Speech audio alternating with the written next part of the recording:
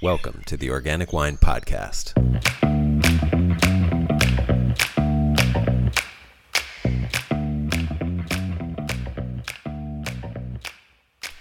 Hi, this is Adam Huss coming to you from Los Angeles. Thanks for listening. Every once in a while, if we're paying attention, the stars align and we find ourselves presented with an opportunity to use all of our being, our passions and skills and entire life experience to build something beautiful that transcends the limitations of our finite personality. My guest for this episode is Andrew Beckham of Beckham Estate Vineyards in Oregon. Andrew makes his wine in amphora. That in itself isn't unique these days, but what is unique is that Andrew makes the amphorae, which he calls Novum, and he is the only commercial amphora maker in North America. Chances are, if you're making wine in amphora in the US, Andrew made them. Yes, this episode is deeply helpful for anyone considering making any alcoholic beverage in amphora, or just wondering why anyone would use amphora. But it's also the story of a guy who found himself using all of himself to create a piece of culture that will truly live for generations. I hope you find Andrew's story as inspiring as I do. Enjoy. Andrew, welcome. Thank you so much for joining. Well, thank you, Adam. It's a pleasure to be here. I'm really surprised. Well, not surprised because it's our mutual friend James Endicott has definitely talked you up, and he's mentioned a couple times, and then he just dropped a few bombs, little kernels of things that I'll just jump into by way of asking you introductory questions. But I was like, when I heard them, I was like, what? I definitely have to talk to these guys. But like, by way of just getting you to talk about yourself, I wanted to ask kind of a cheeky question and say, let's say I'm a winemaker, which I am, and I want to start using amphora in my winemaking, and I want to use locally, let's say North America, the entirety of North America made amphora. How many options do I have to get locally made in North America amphora? As far as I know, one. At least one operation myself, Novum, that's making things at any sort of scale. I do believe that that's what I thought too. Yeah. I do know there are potters who are trying to make large vessels to be used for fermentation purposes, but I don't know of anyone who's doing it commercially or quite at the same size and scale that I am here in Oregon. Yeah, and I mean, can you talk about some of that size and scale? What are the vessels that you're making like, Sure. and what's your operation like? Sure. Okay. So I make two different volumes. They are fired terracotta. They're not made with any kind of synthesized material. So it's earthenware that's fired to a very, very specific temperature. What does terracotta mean? If I can interrupt you, I apologize. Yeah, terracotta what is terracotta? It's a type of earthenware that typically has a high iron content and is very low temperature in its requirements for firing. And when the parameters are set correctly in the process, the vessel breathes just slightly, just enough so that the wine or the contents within can interact with the atmosphere beyond. But they don't leak or weep, which is a real feat to accomplish, to find this magic sweet spot. So I make them in two volumes. They're available at 320 liters and 460 liters. And just to give an idea for the scale, the large vessels are made with 950 pounds of wet clay, and they're just under 5 feet tall after they're fired. Wow, that's amazing. And if I'm not mistaken, understanding how to fire these and make these was quite a process in terms of really dialing in the science behind it, right? The temperature and time that you take to fire them, I imagine the thickness and everything else that goes into that. You kind of had to figure that out through probably painful trial and error, I imagine. Painful would be really an understatement. I think, it's hard. Ceramics is tough. It's not an easy Oh, endeavor to be a part of. And we are shooting for maybe a 5% failure rate, but at times we can be at 100%. And especially when we're moving into a new scale or a new size of vessel or a new piece of equipment, for example, a new gas kiln, there's always a big learning curve involved. Um, oh, wow. so the a few things that are quite unique about the process that I use to form these vessels, and then the technology piece. The way that I form them, I believe, is like no one else in the world. They're formed under rotational compression. So the vessels are being squeezed with 1,000 pounds of pressure as they're turning, which makes them seamless pots. And when they are finished, the geometry is absolutely consistent from one vessel to the next, and they have not been made with any joints or seams.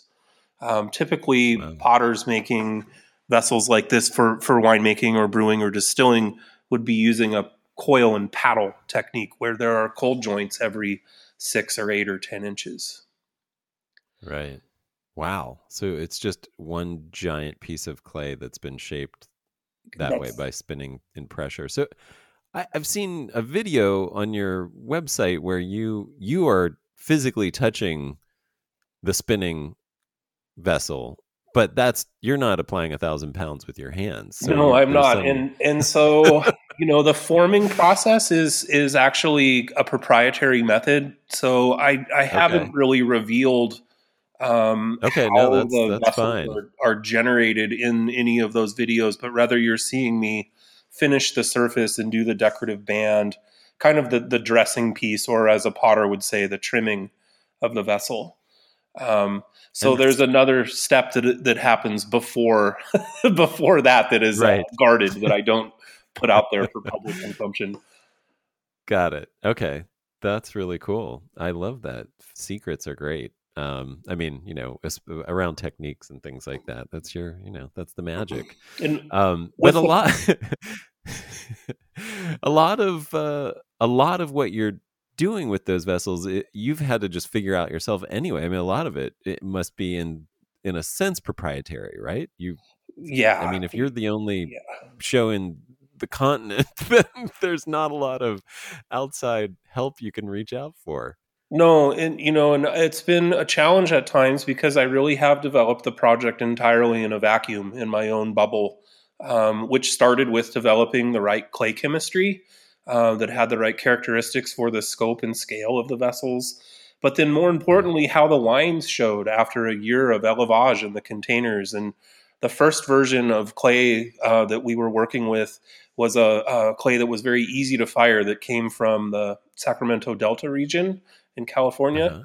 And we found that clay had too much imprint on the wines. So we now use clay that comes from the southeast United States, well, the base material that's very high in silica and incredibly difficult to fire.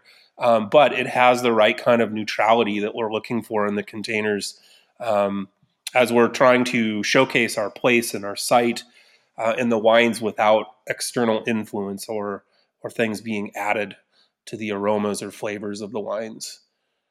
Well, I mean, yeah, and we'll definitely come back to that. Before I move from the craftsmanship behind the vessels, you're also sourcing. I mean, so there's a closure, there's steel closures on the top, and you're sourcing a lot of these materials other than going to the southeast of the U.S. to get your clay. Yeah, everything else sounds like it's within a stone's throw of where you live. Is that true? Even That's even the true, yes, labor, and that's former actually students, and very important to me to keep things local and support local industry.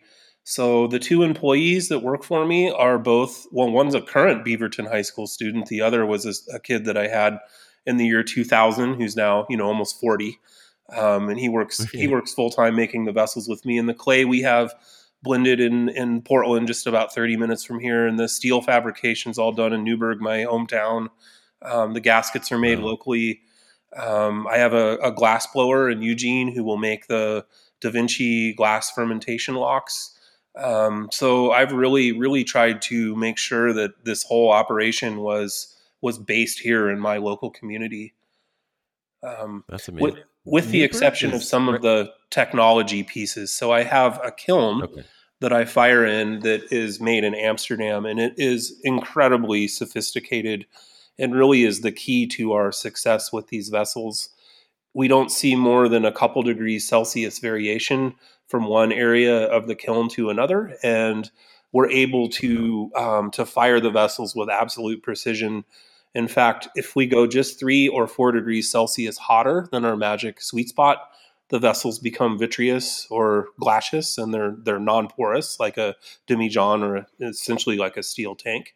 Or if we go just 2 or 3 degrees Celsius cooler than the sweet spot, they will leak and weep. So there's a lot of time and energy that goes into not only the firing process, time and temperature, but also checking levels of dissolved oxygen and levels of water saturation into the clay, levels of evaporative consequence. And we have very sophisticated methods to gather the data and then log and compile so that we have a data set that represents years of work, not just each individual vessel, but all of them cumulatively. Wow, that's amazing. I mean, it's pretty incredible. I mean, what you think? I mean, I don't know what I thought when I first started thinking about you making amphora, but then like when I started hearing you talk about it, I was like, this is amazing. And I mean, the body of knowledge that you have really is unique. I mean, it's the expertise that you've gained is, I mean, proprietary doesn't really, you know, say enough. It's kind of a special kind of mastery, and I don't know. So I guess I'm not just trying to inflate your ego or anything, but I'm leading to the fact that something I've been thinking about a lot lately, and this is a transitional question because we'll get into the wine now a bit, but wine is part of culture, and you know I've been thinking a lot about what that means, and agriculture is, you know, obviously culture is in the word, and viticulture the same thing, and it's like the way that we do these things, the way that I've grown up thinking about them, and I think the way that most people think about in this country think about agriculture, for example, is very, it's more like an, I don't even know how to put it. It's not related to culture is the best way I could say it. It's more about a thing that you do to with an end in mean. It's not, the end isn't in itself. And I feel like clearly you've made an incredible business out of the clay, and you are crafting things that are functionally useful, but there is this thing that you're also a potter as an artist, and I feel like I would just love to hear you talk about that crossover, about the fact that you're kind of creating things that now literally are shaping the wine industry in this continent, and and as well as your own approach to wine, and as well as your own approach to aesthetics and art. And so anyway, if that gives you enough to talk on and Oh my chew on gosh. for a little bit. I could fill the rest of our time together with that question. Well, I'd Um, love, go, please so, go. you I'd know, love a to few hear it. thoughts. You get my brain working here. So, um, I think that the product is very unique, and my position is very unique in that the potter is the winemaker, and the winemaker is the potter. And I think this really speaks to how informed both of these projects are by each other. And I think that that's a pretty unique position to be in, because when I trial something in the cellar and I see a consequence of what I've done in the studio, I can reflect on that, make changes in the studio with the way I'm forming the vessels or firing them or the materials I'm using, and then apply that to the winemaking the next year and learn from both of the operations. And so they're constantly feeding information to each other. And as an Hmm. artist, I've always been concerned with aesthetics. I've always been concerned with the way things look and read and feel. And so a lot of my time that I spend on these vessels is dealing with aesthetics and for me, a lot of things come back to proportion and ratio, the rule of thirds, the golden ratio, Fibonacci sequence, and this all kind of ties into our philosophy with farming. Um, and these containers have all of this amazing kinetic energy in them, and they really amplify what's happening in our vineyard and with our winemaking. Um, because of these ratios and proportions and their aesthetic beauty. Um, they're functional, but they're also quite pretty. And so, I think that it's a fun place to be where we can showcase our place with the vessels that we're using. And I know the wines that we're making here have a real sense of home and place, as they're made in containers that are made here on the site, and the fruit's grown here. And yeah, the aesthetics and the function are like totally, completely tied together. Yeah, I mean, if you want to talk about if somebody is interested in using amphora in their winemaking, what should they expect, and what does it do to the wine? Why do you use it? And and I'll ask more questions once you Yeah, get going with that. of course, of course. So, for me, what I appreciate so much about these containers and the way they work with the style of wine we're making is their ability to get to the purity of place and site. And over the years, I've become less and less interested with the imprint or impact that we get from French oak barrels, for example. And having made wines in these containers since 2013, the consistent, remarkable characteristic to me is the purity that they offer. They do some things to the wine that are quite unique and quite special, but really they aren't providing any kind of external influence or flavor or anything that's being added to what we're trying to achieve. Um, the vessels, because they are earthen and they're iron rich and are made of clay, offer a mouthfeel in the wines that are made in them that is quite unique and quite particular to terracotta. I liken it to putting your tongue on a wet river rock or a wet stone or a wet brick, perhaps. There's a dusty, chalky, mineral driven like feel to the mouth. There's a texture that comes from the clay that is quite uniquely the terracotta, but there isn't a flavor that's being added or imparted. And for us making wines that are sisters, both in clay and in French oak, it's so interesting how different the wines read being made in different containers. There's always a sweetness to the palate with the wines that are made in wood. In our case, it's all neutral wood, but we don't see that with the terracotta. What we see is just an expression of purity and interesting texture that comes from the clay, but not something that's masking or influencing the wine. And, from a technical standpoint, as a winemaker, these containers have some really interesting characteristics. Because they're clay, they have a negative ionic charge. And we see that when we age wines, when we go through élevage in these containers, the negative ionic charge is acting like bentonite would in a container as a fining agent. So it's a step that we don't need to execute in order to achieve wines that are quite clarified and stable. So that's a very unique characteristic to the clay. Yeah.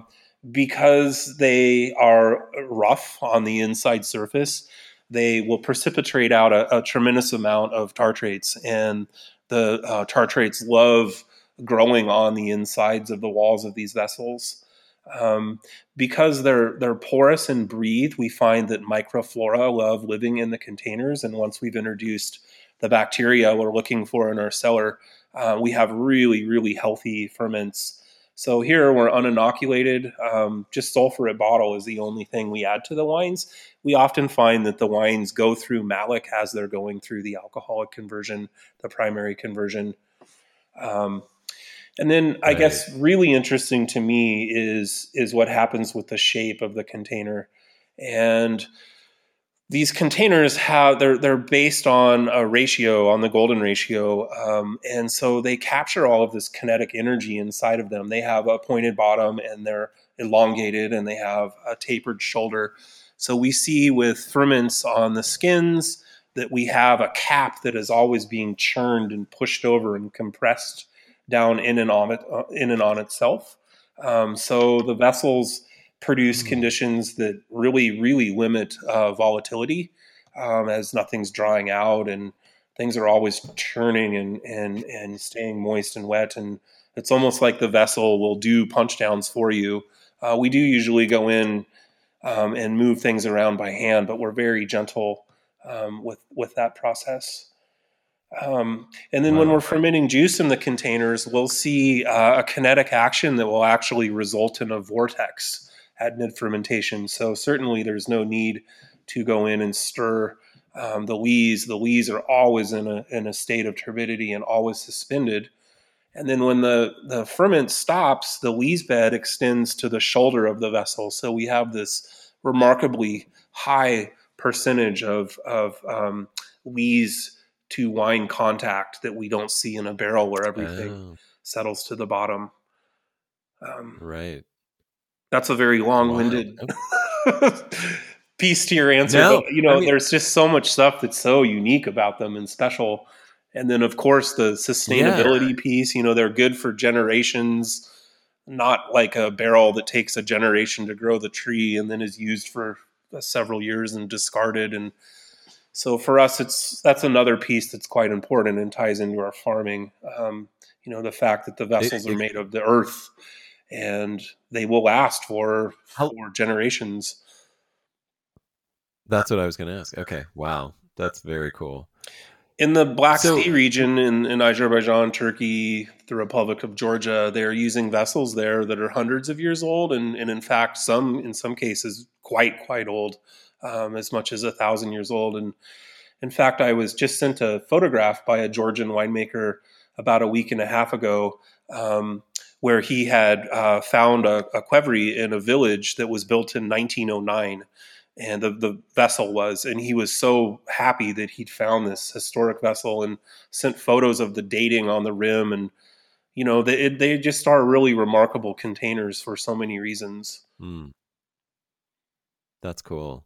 Well, it brings up I mean, all of those things are good data points to think about if you're going to be using these vessels in your own winemaking. But it also brings up some sort of red flags for me. And, if I was like things that I'd want to be careful about. So I wouldn't want to get bad microbes in there, essentially, because it sounds like, if you get the right microbes in, great. But if you got something bad in, it would be pretty tough to eradicate, or is it not? Like how difficult is it to get something bad out of there, like an unwanted microbe? I mean, you'd be in the same position with any organic sort of container. The one advantage to being the potter and winemaker is that here, or someone who's close to me, I have had people get really terrible VA, for example. The brewers are looking for Brett, so they're working in the opposite direction. But it is actually possible to put them in the kiln and heat them up to sterility, which is quite amazing because you can, at that point, reset the vessel to its original condition. However, the more you fire, the more likely things are to break because of for stress and the potential for fracture when things are heating and cooling. They're really no different than working with any other sort of winemaking container, in that you need to be careful with your hygiene and your protocol. And here we are very diligent with the temperature in our cellar, the condition of the fruit when we bring it to the crush pad, our process and procedure with the winemaking. We try to be very careful with our working conditions here to limit potential and liability with microbes we don't want. Right. To full disclosure, we're a natural winery, and I think a lot of times people are afraid to talk about Brett and Pediococcus and other things that are really in anyone's cellar to some degree at some level. And having had some scorpion tests done last year, we discovered that we had some Brett population in our space that was not of a huge problem or consequence yet, but it was enough to get us concerned. And we have been quite careful to isolate those containers. And we use, in our case, a 350 degree Fahrenheit high pressure barrel washer and or steam to clean the vessels. So they're So pretty durable in terms of cleaning. they're very durable. Yeah. Yeah. But Yeah. again, we've just here, we've knocking on wood right now. We've had great success, but I think a lot of it is practice, how we manage the space and the containers. Nice. Well, so a couple questions. So if it's acting like a clay, like a bentonite fining clay in to some degree, do you worry about color loss, or is that just a fact of life with clay, with that vessel? Yeah. Oh, that's a great question. So we can talk a little bit about some observational characteristics of the wines, and then tie that to some analytic observation also. So we often see that the wines we make in terracotta are a couple shades lighter in pigment. And for example, on our site we grow many varietals here, but Pinot Noir is a good example because we make it both in wood and in amphora.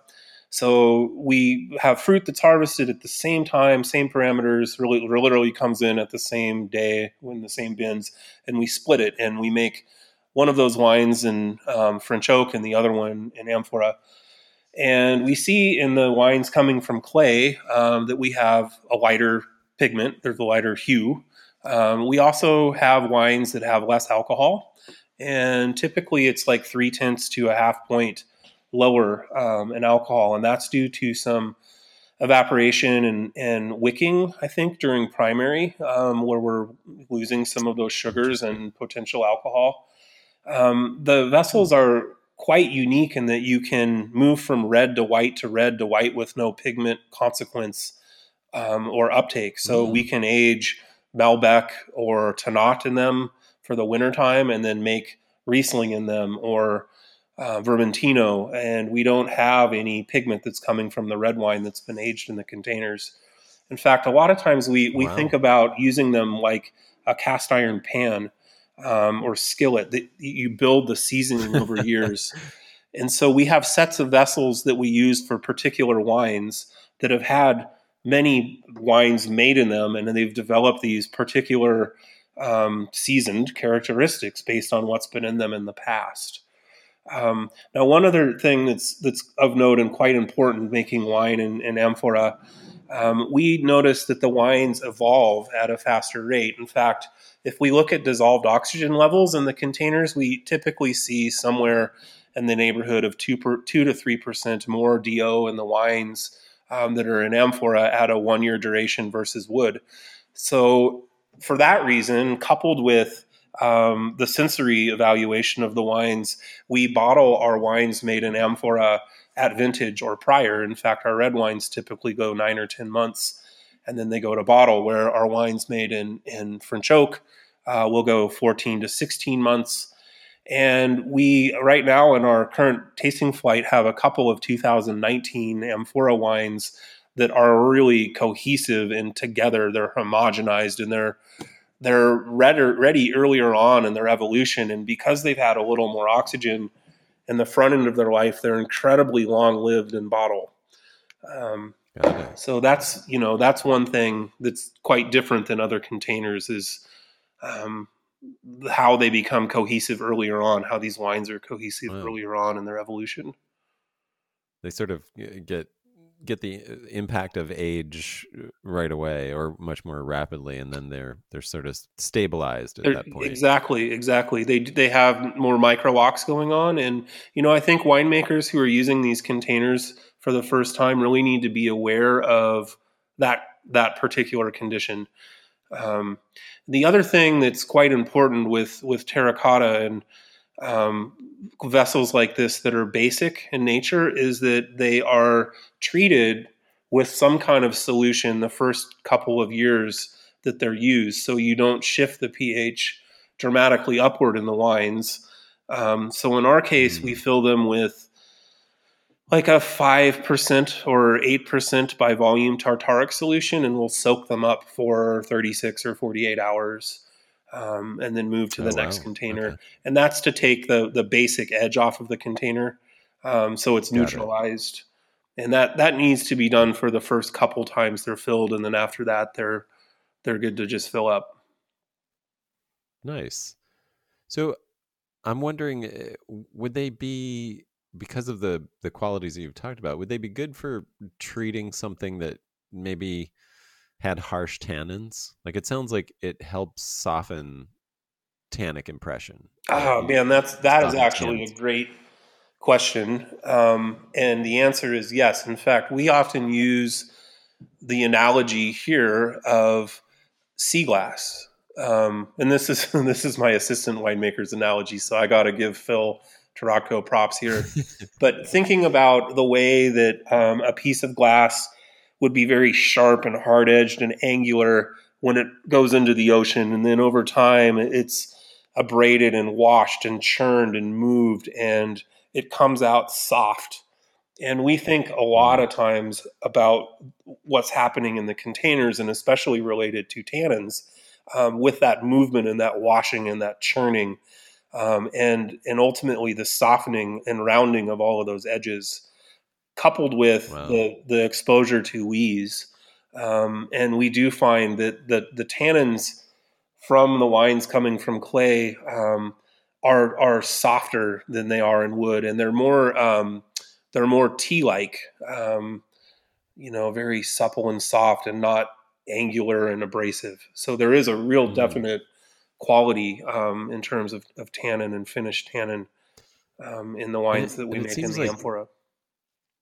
It seems like time would also be your friend versus oak, where if the longer you leave it in oak, you actually might start pulling tannins out of the oak and become more tannic depending on the wine and the oak. But with the amphora, it sounds like the longer you go, the softer it could potentially be. It can be, but again, I think people need to be cognizant of the potential for the evolution of the wine to be accelerated. Right. And again, we taste things after we get through month 6 and 7 with our red wines. We start to taste things more frequently, keeping an eye on the impact, what's happening with the tannins and what's happening with the microoxygenation. Wow. So, well, let's talk about your wine then, and let's step back and let's talk about the name of your winery and where you are. Okay, perfect. So right now I'm sitting in our cellar, which is on top of Parrot Mountain in the Newburgh-Sherwood area, which would be kind of the northern end of the Willamette Valley proper, where most of the grapes are growing in the middle part of the state. And we're at about 600 mountains, right? We're Chehalem Mountains AVA is our AVA. That's okay. Yeah. So we're at about 680 foot elevation here, and we are on a very rocky site that is made with composed of volcanic jori, the subtype being Salm.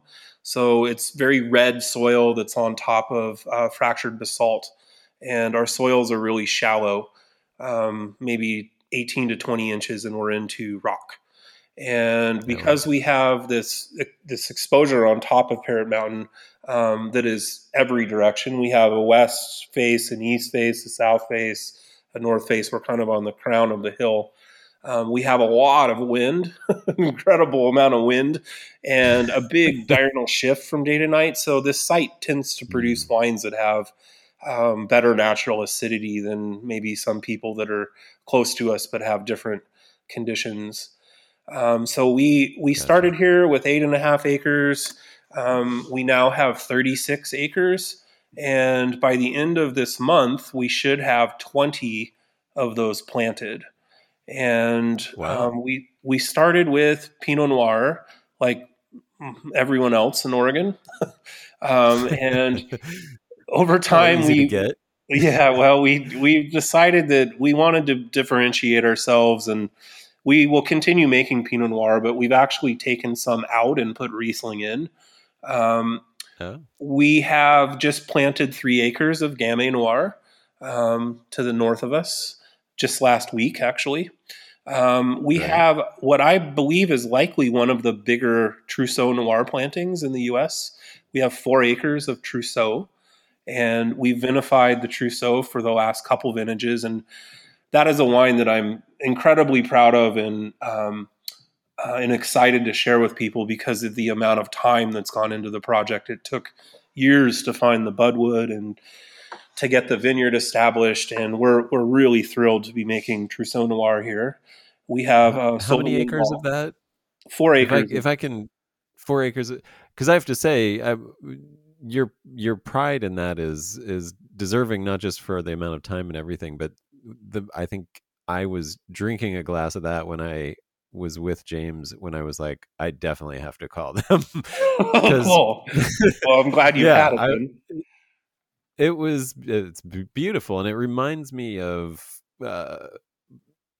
It reminded me of what I love about a really good Norella Muscalese or Nebbiolo, where and sometimes Pinot, where you have this sort of translucent, light looking thing that has all this depth. Like the depth. I Yeah. mean, the appearance of it completely belies the depth that you get and the complexity that's in it. It's really, those are the special wines for me, and it was Yeah, definitely one of yeah. those No, and experiences. it's interesting you mentioned that, and I liken it in a lot of ways to Nebbiolo for that particular reason. Also, it's very counterintuitive to make. There have been some producers who've made it in Oregon. We're not the only people who have it, but there aren't many.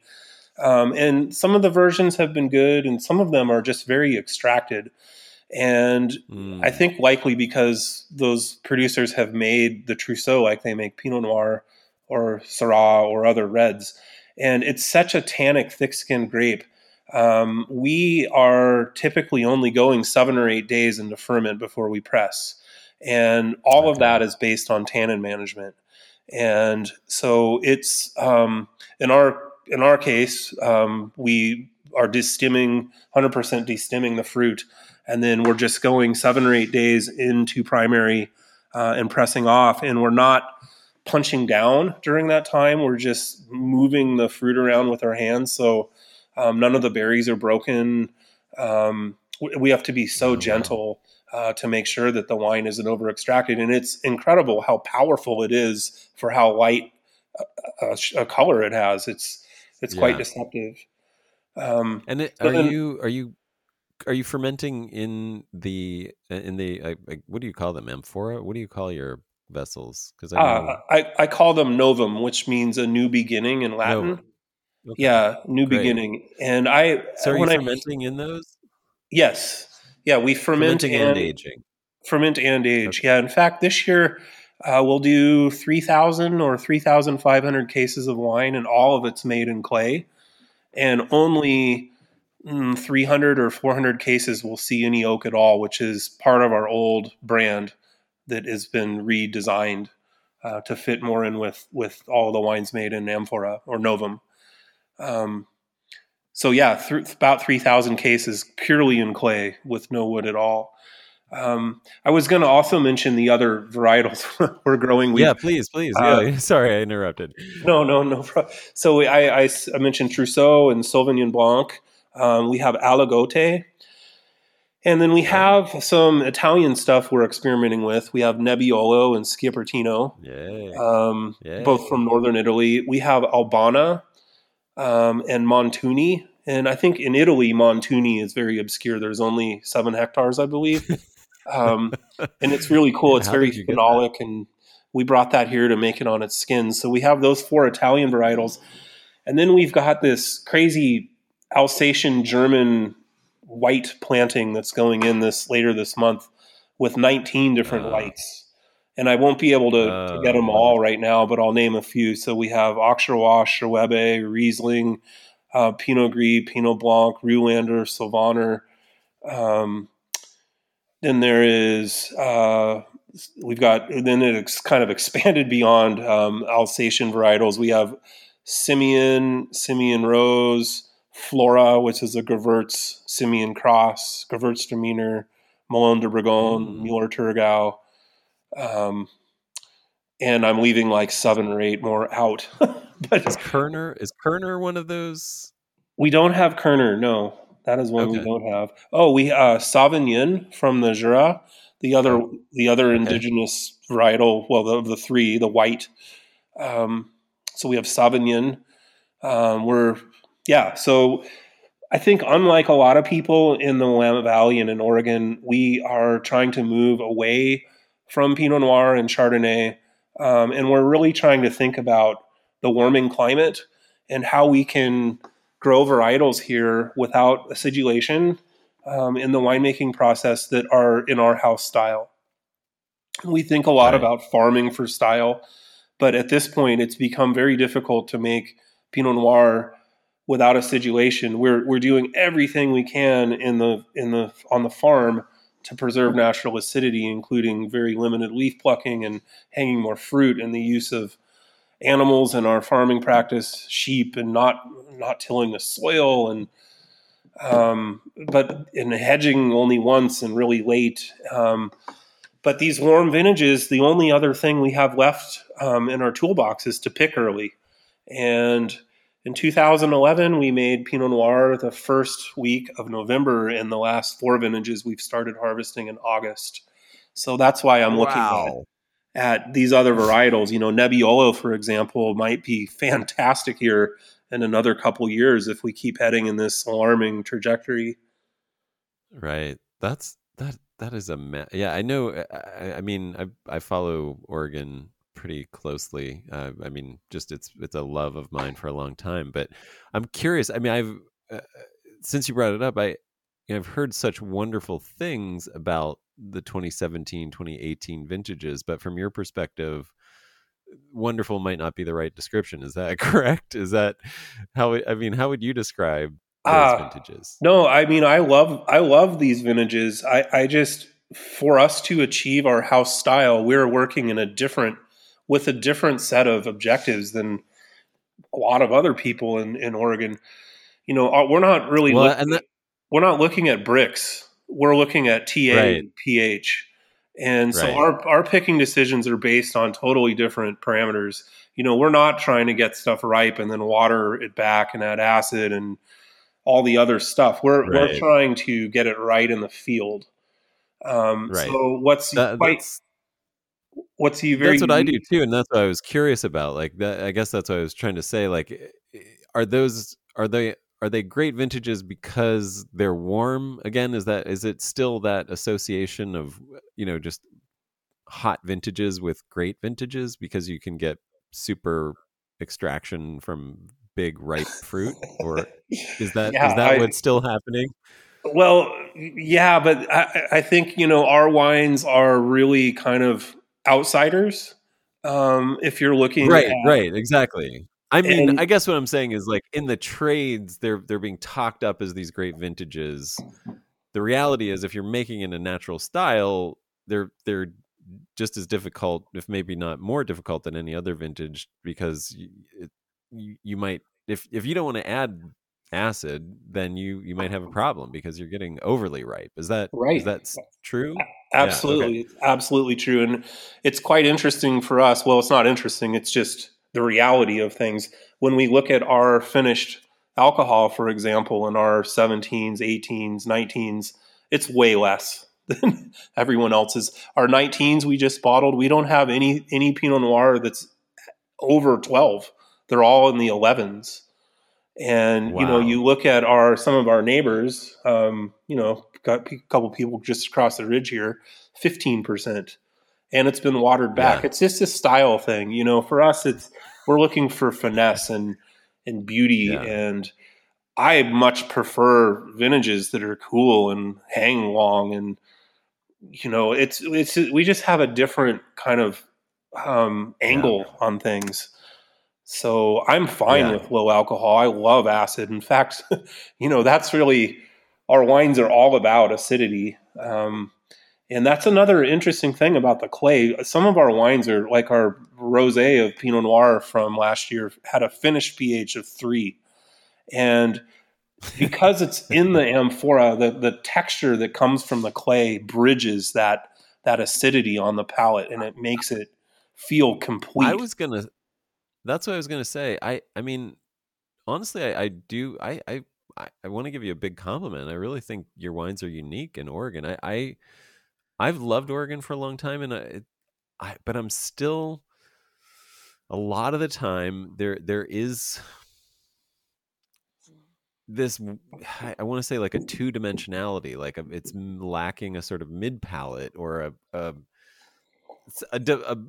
depth in the mid palate, and if yours didn't come across as acidic. I mean, I love that you're saying that you are driven by acid, but it's like I tasted more than just the Trousseau Noir, and these tasted very balanced and very round. I mean, plush even in some cases, and I Mm. mean not in a cloying way, but just in a really like it had that added dimension that I feel like is sometimes missing in Oregon. So Hmm. there's a big compliment. Oh, well, thank you. Thank But you.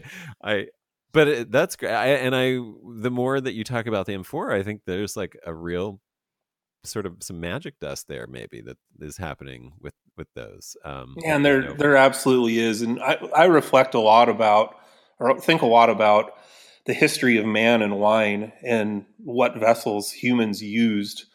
And, in the big picture, the last 7,500 years of man making wine in amphora, or man making wine rather, it was made in terracotta.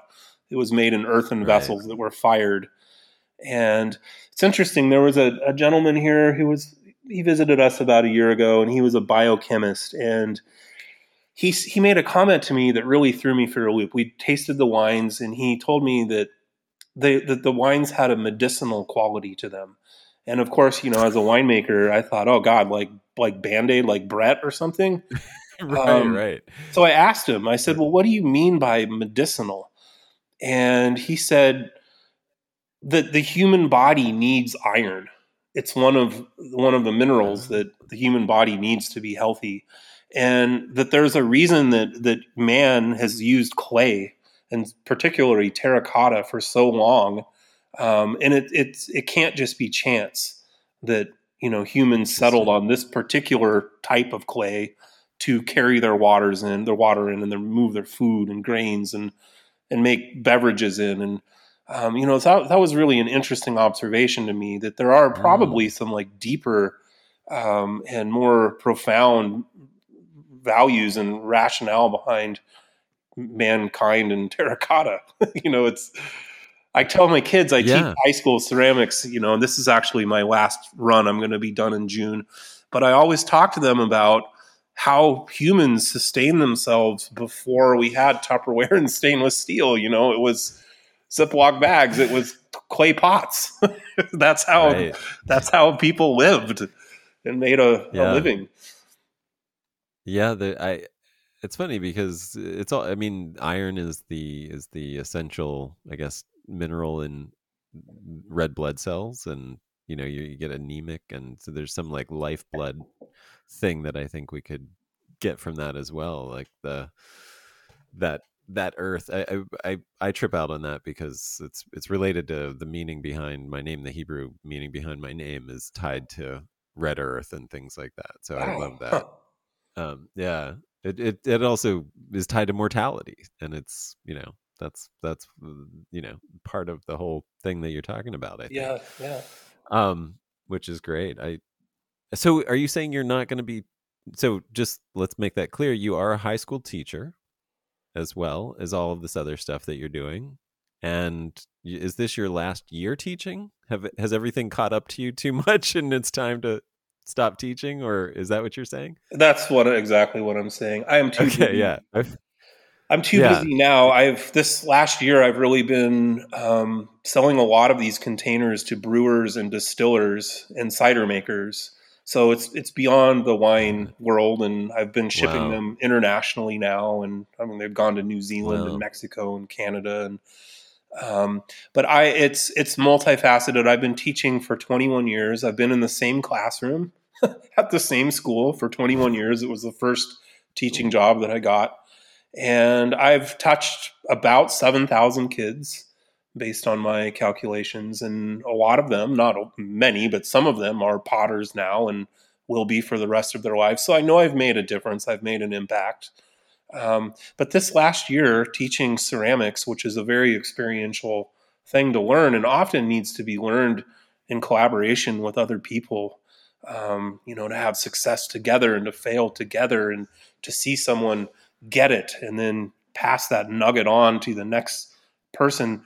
All of that has been lost with trying to teach ceramics on Zoom. And Yeah. it's been quite disheartening. And I went 2 weeks without a single kid talking to me, turning their camera on, or putting something in the chat. And as a teacher I know I've been effective. I know I've been able to pull kids into the world of Beaverton High School and find success there. That piece is just missing, and I can't do it anymore. I need to focus on my family and the winery and vineyard and the Novum ceramic business, but I'm mentally just done. I'm spent after this year. And we went back to Ugh. teaching hybrid on Thursday. So today was my second day back with kids, and it is nicer to have faces, but the faces are covered up and there are only a few of them there. And Yeah. it's just not the same. It's like a totally somber situation. I've never seen a high school where no one talks. It's just silent in the halls, silent in the classrooms. What? Well, I know all of us, Yeah. when we were all in high school, it was rowdy, right? Right. Yeah. Yeah. Yeah. No, So it's it's getting just them to time shut for up was me. the problem. Yeah, I know. It's time for me to exit. While, Mm. things are still positive enough, I can leave feeling content enough, I guess. Yeah, that's a well, that's a good long stint. I mean, uh, why did you? I mean, did teaching happen because you were an artist and it's hard to make a living as an artist just selling your art, or was it a love that you also enjoyed sharing and wanted to teach? Was teaching as much a passion as the art was, Yeah, man, or did it become that? it's my whole life has been a series of very fortuitous circumstances that have led from one thing to the next to another, to a new chapter. And I've always tried to be one to take advantage of the opportunity when it presents itself. So, in high school, I was a kid who was a lost soul. I was academically quite capable, but didn't give a crap. And when Mm. I was in high school, I skipped school all the time. And the only reason I went was to be a part of the ceramics studio and the ceramics classes I had with old man Lortz. And I loved pottery. As a freshman, that's why I went to school, and I played the drums in the marching band. I was a kid who needed to use my hands, and Yeah. that was it. That was my hook.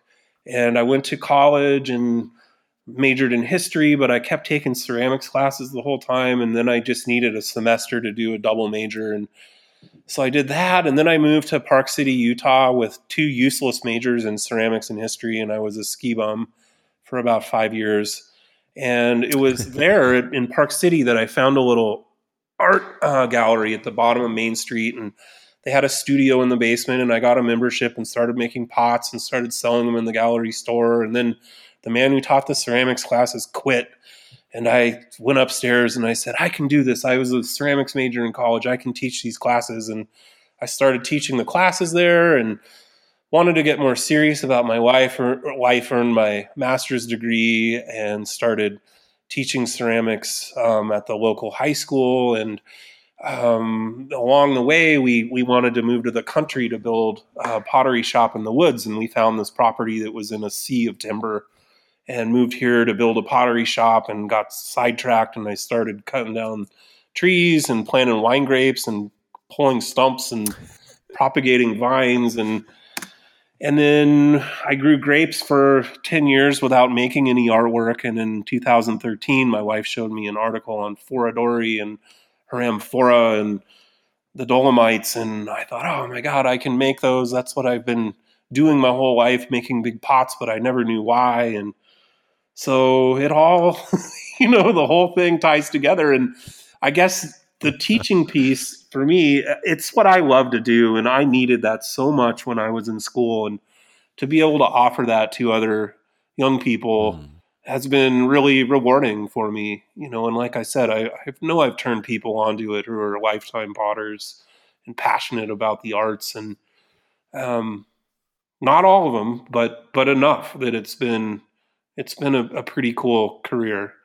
It's just time for the next chapter.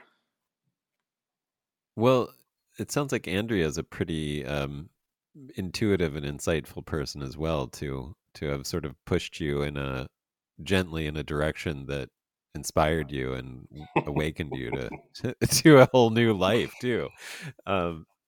She knows me so well.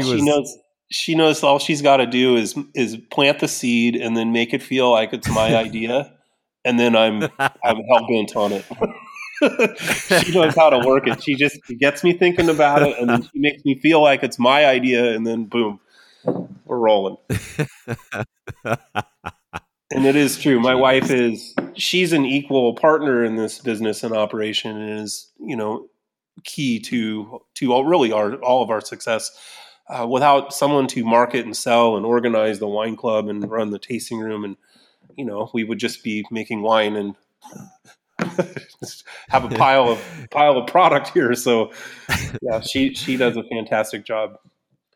Well, and people can come taste, right? If they want to come. You have a tasting room, and you guys are back open now in Oregon? We are. They've just kind of restricted things again, but we're still open right now. In Oregon, we can't have groups of larger than 6 people, and they're not all supposed to be from the same. Or they're supposed to be from different households, and not commingled. But we're by appointment only. We do have a tasting room here. It's really an incredibly cool place to visit because you can taste the wines. We do a lot of the tastings in the cellar where you can see the pots and touch the vessels and smell the aromas in the cellar with the clay and the wines fermenting and aging. And then we've also got the studio here, which we like to share with people if they're interested. So, you can get a real sense of the place and the people that are a part of the project when you visit us. And we try to spend a lot of time educating people that come here to taste. Not that everyone needs a lot of information thrown at them, but tasting wines from Amphora, from Novum, is a very different experience. And I think it requires explanation for people to really understand the concept of the project and to understand why it's unique and important. So our tastings are a little longer than some and full of a lot of information that's very valuable. Yeah, I love that. I'm getting that sense right now. I love it. Yeah. And when you come here to taste, you typically taste with our assistant winemaker or my wife, and then I do the studio piece. So they're more like polished professionals than myself dealing with people in the hospitality piece. I'm a little rough around the edges. I think you seem smooth. You seem pretty smooth. So you went from 8 acres to 30 some acres. What is that land like, and what are you doing with? How are you caring for it? I heard you mention animals and no-till. What's going on? Yeah. Okay. So we've been organic here since 2013. And we do use biodynamic principles in our winemaking, and with our farming, we do apply 500 and 501, and we think a lot about the calendar, and especially with some of our wines that that are really long macerations. We do a Pinot Gris that is 1 year on the skins, and often we Wow. see these cycles of development of particularly tannins, where we'll build astringency and the wine will be very bitter, and then it'll fall out and the tannins will polymerize and things will homogenize, and we come to a point where the wine is really beautiful, and then it'll go away again in another loop, and it'll start to become astringent and tannin and bitter, and we got to ride it out. And often those cyclical movements, from an observational standpoint, are tied to the calendar, to the biodynamic calendar. So we do use animals in our farming practice. We have a flock of baby doll sheep that we graze through the vineyard. We have beehives and chickens that are free range, that seem to shit all over everywhere. We don't want them to Yeah. be. Yeah. We've got those. Yeah. We have set aside about 8 acres as a riparian zone, that's not Okay. fenced, that is just purely native habitat, and that's really important for us to preserve some of the natural habitat here for animals. We've signed the Willamette Valley Oak Accord, so the oak trees that we have on our property are registered, and at least under our stewardship or ownership, they will never be cut down. In fact, we've signed a legal pact to make sure that they're preserved. No till, with the exception, full disclosure here, we did till every other row this year. It's been 7 years because we have a massive explosion of rodents in the vineyard, Yeah. and the I've field heard mice that. are like out of control, and so we're trying to knock part of their habitat back. Yeah. So we tilled really early on. It's been about 8 weeks, and it's already reseeded and regrowing with a native seed. But that's not something we typically do. So we really are trying to make sure we're preserving, and enhancing the property. Regenerative agriculture is really what we're trying to achieve, and no irrigation. So all of the vines that we're planting this year, and all of the vines we've ever planted, they've never been irrigated. So we're not, drawing water table down, and um, a lot of these So things also even get back to winemaking style. So do you have to water them to establish them, or we is do. or okay, but We do, then you can yes, but stop. we don't run irrigation line. We hand water Got it. typically 4 or 5 times the first year the vines are growing, and that's usually substantial enough. That gets them Right, through. with everything else. Got Yeah, it. That's great. it's amazing to come here and see this site in August or the beginning of September when we haven't had rain in forever. It's lush and green, and the vines will find water. They'll go until they find a source. Um, So it's, yeah, all dry farmed. I will mention this too, since I hit on the end of the last year. Like many other producers in Oregon, we were dramatically affected by the wildfires here, and I'm afraid that what's Yeah. been quite common in California is soon to be a reality here consistently. For us, we made no red wine. Well, I take that back. We made one lot of red wine, our Trousseau Noir, that we were so fortunate to harvest the day that the wildfires started because they were young vines. But all of the other Mm. wines were so affected by smoke that they were disposed of. So we went from Uh, 3,000 cases to only 300. Um, what heartbreak. yeah, it's really tough. And on our small scale, we didn't have crop insurance, and it's expensive. All of the hand labor to do this organic farming, to stay on top of everything. It was just really, hard to swallow and heartbreaking to have, no product for the year. Um, Oh, man. I mean, so I don't mean to make light of this in any way, but I guess I guess just to highlight some other people how difficult it must be. You have the fortune of having this other venture, in terms of the Novum yes. production. And I can't imagine, like, if you're trying to be a farmer and that's your main thing. Like, I mean, that's like a career ender. That's crazy. Yeah, That's yeah, crazy. yeah, and then couple that with COVID, you know. Yeah. So we're super fortunate in that our model has been direct to consumer sales. So we do have some distribution. You know, James does a fantastic job in the markets that he represents us in New York and in California, um, and we do have some distribution in Tokyo and Ontario and Vancouver, BC, Quebec, Chicago, and some other cities nationwide, and a little bit more overseas. But really, our model has been DTC, and we have a large wine club, so we were not very affected by on-premise sales, and how a lot of wineries who are more dependent on distribution really had a challenging year Yeah. because the Yeah. on-premise sales were so down. So yeah, I'm fortunate that I've got this other business, that we had this other kind of sales model, um, and we tried to take this opportunity to focus on what we could focus on rather than dwell on what we couldn't fix. So we spent a lot of energy upgrading our winery space. We did a tongue and groove ceiling and finally sheetrocked and painted and put glass roll up doors in and got new windows, and tried to work on our hospitality piece. So when people come here, they have as nice of experiences as we can possibly offer. Oh, that sounds great. Well, hopefully that will be soon. Hopefully, I'm gonna be there soon. Hopefully.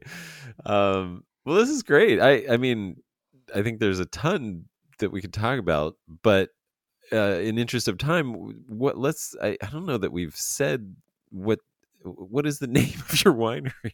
Oh man, yeah, I right. did. That's pretty funny. We left all of that out.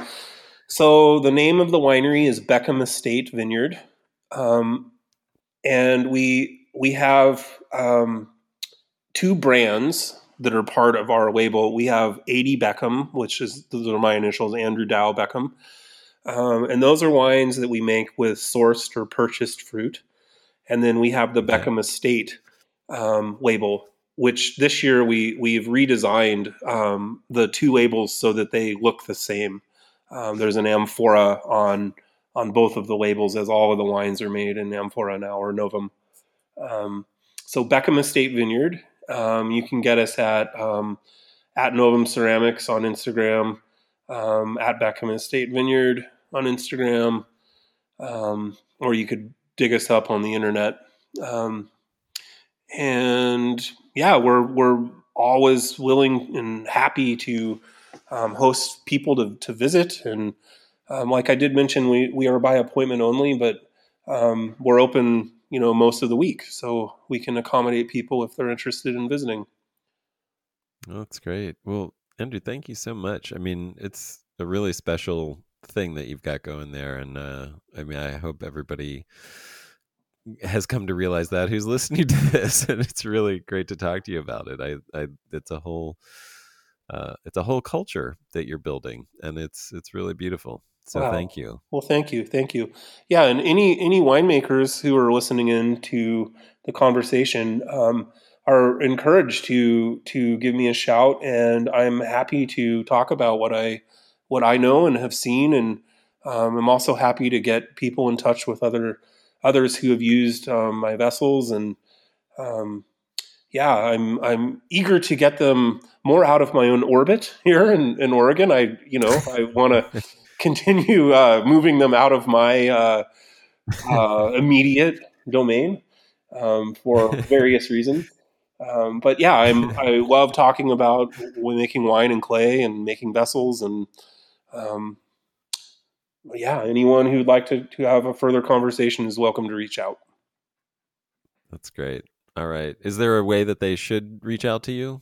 Just through the website? Yeah, the website will link to me or Andrew at novumceramics.com.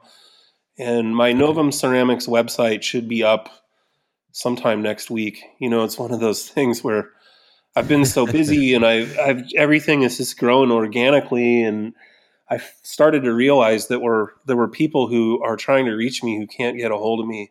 So we made a website. Well, I didn't. I had someone make it, which we should have done 3 years ago. But you know. Yeah, I do. Play hard to get, I guess. And I guess here is one last thought. If anyone is interested in using one of these vessels, they do take about 3 months for me to produce. So I'm kind of getting close to the tail end of what I would be able to produce to accommodate for vintage 2021. Got it. Yeah, but not impossible yet. We're just starting to run up against the end of the operational window. Prices are just getting higher. Well, you know what, right? Yeah. If you need one late, the price is higher. That's good. That's good. I like it. Well, cool. I'll just end by saying thank you so much. This has been really wonderful, and I really enjoyed getting to know you and what you're doing better, and learning about these vessels, and definitely see a place for them in the future in my winemaking. So I'm excited. It's really cool. Well, thank you, Adam. Cool. Yeah, it was really fun to talk, and thanks for reaching out.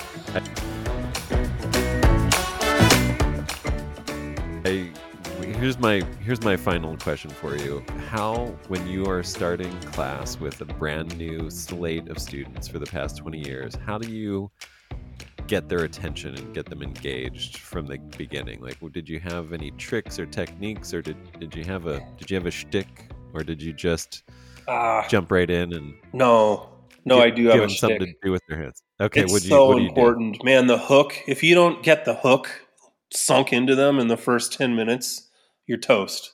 You can ruin the whole school year. It's all about the first, especially the first class period. So, and this is where it's been so hard with Zoom. So my typical MO is to use humor. And, you know, I do a lot of like demonstration where it looks just like magic to watch someone who's a professional potter make something. You know, it's mesmerizing. And then I'll have the kids try in front of each other, and they'll fail. And I've done it long enough. I'm able to field like 99% of the situations and make them funny. And so that's the way I hook them. I hook them by showing off a little bit, you know, making sure they understand who the expert is.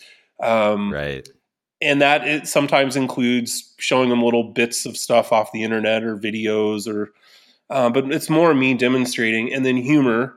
And unfortunately, as I've got older, the other connection piece has been lost. But when I was a younger teacher, it was music, because so often, you know, the kids, they're so into music. And when I was in my early 20s, I listened to the same music as they did. And now not so much. Now everything is abrasive to me except West Coast Bay Area gangster rap and jazz. So like, I'm very particular about the genres I enjoy. So that doesn't work so well. I play the jazz channel, and it's, you know, to them, it sounds like elevator music. So yeah, humor and expertise, I think, are the ways that I get them hooked. Got it. But man, the tone. Did you have any jokes? Yeah, I've got like the typical kind of dad jokes, you know, that are funny still. But, you know, if you have with high school kids, if you have a bad first class session, you may not recover from that for the whole semester. It's just the vibe is determined at the beginning.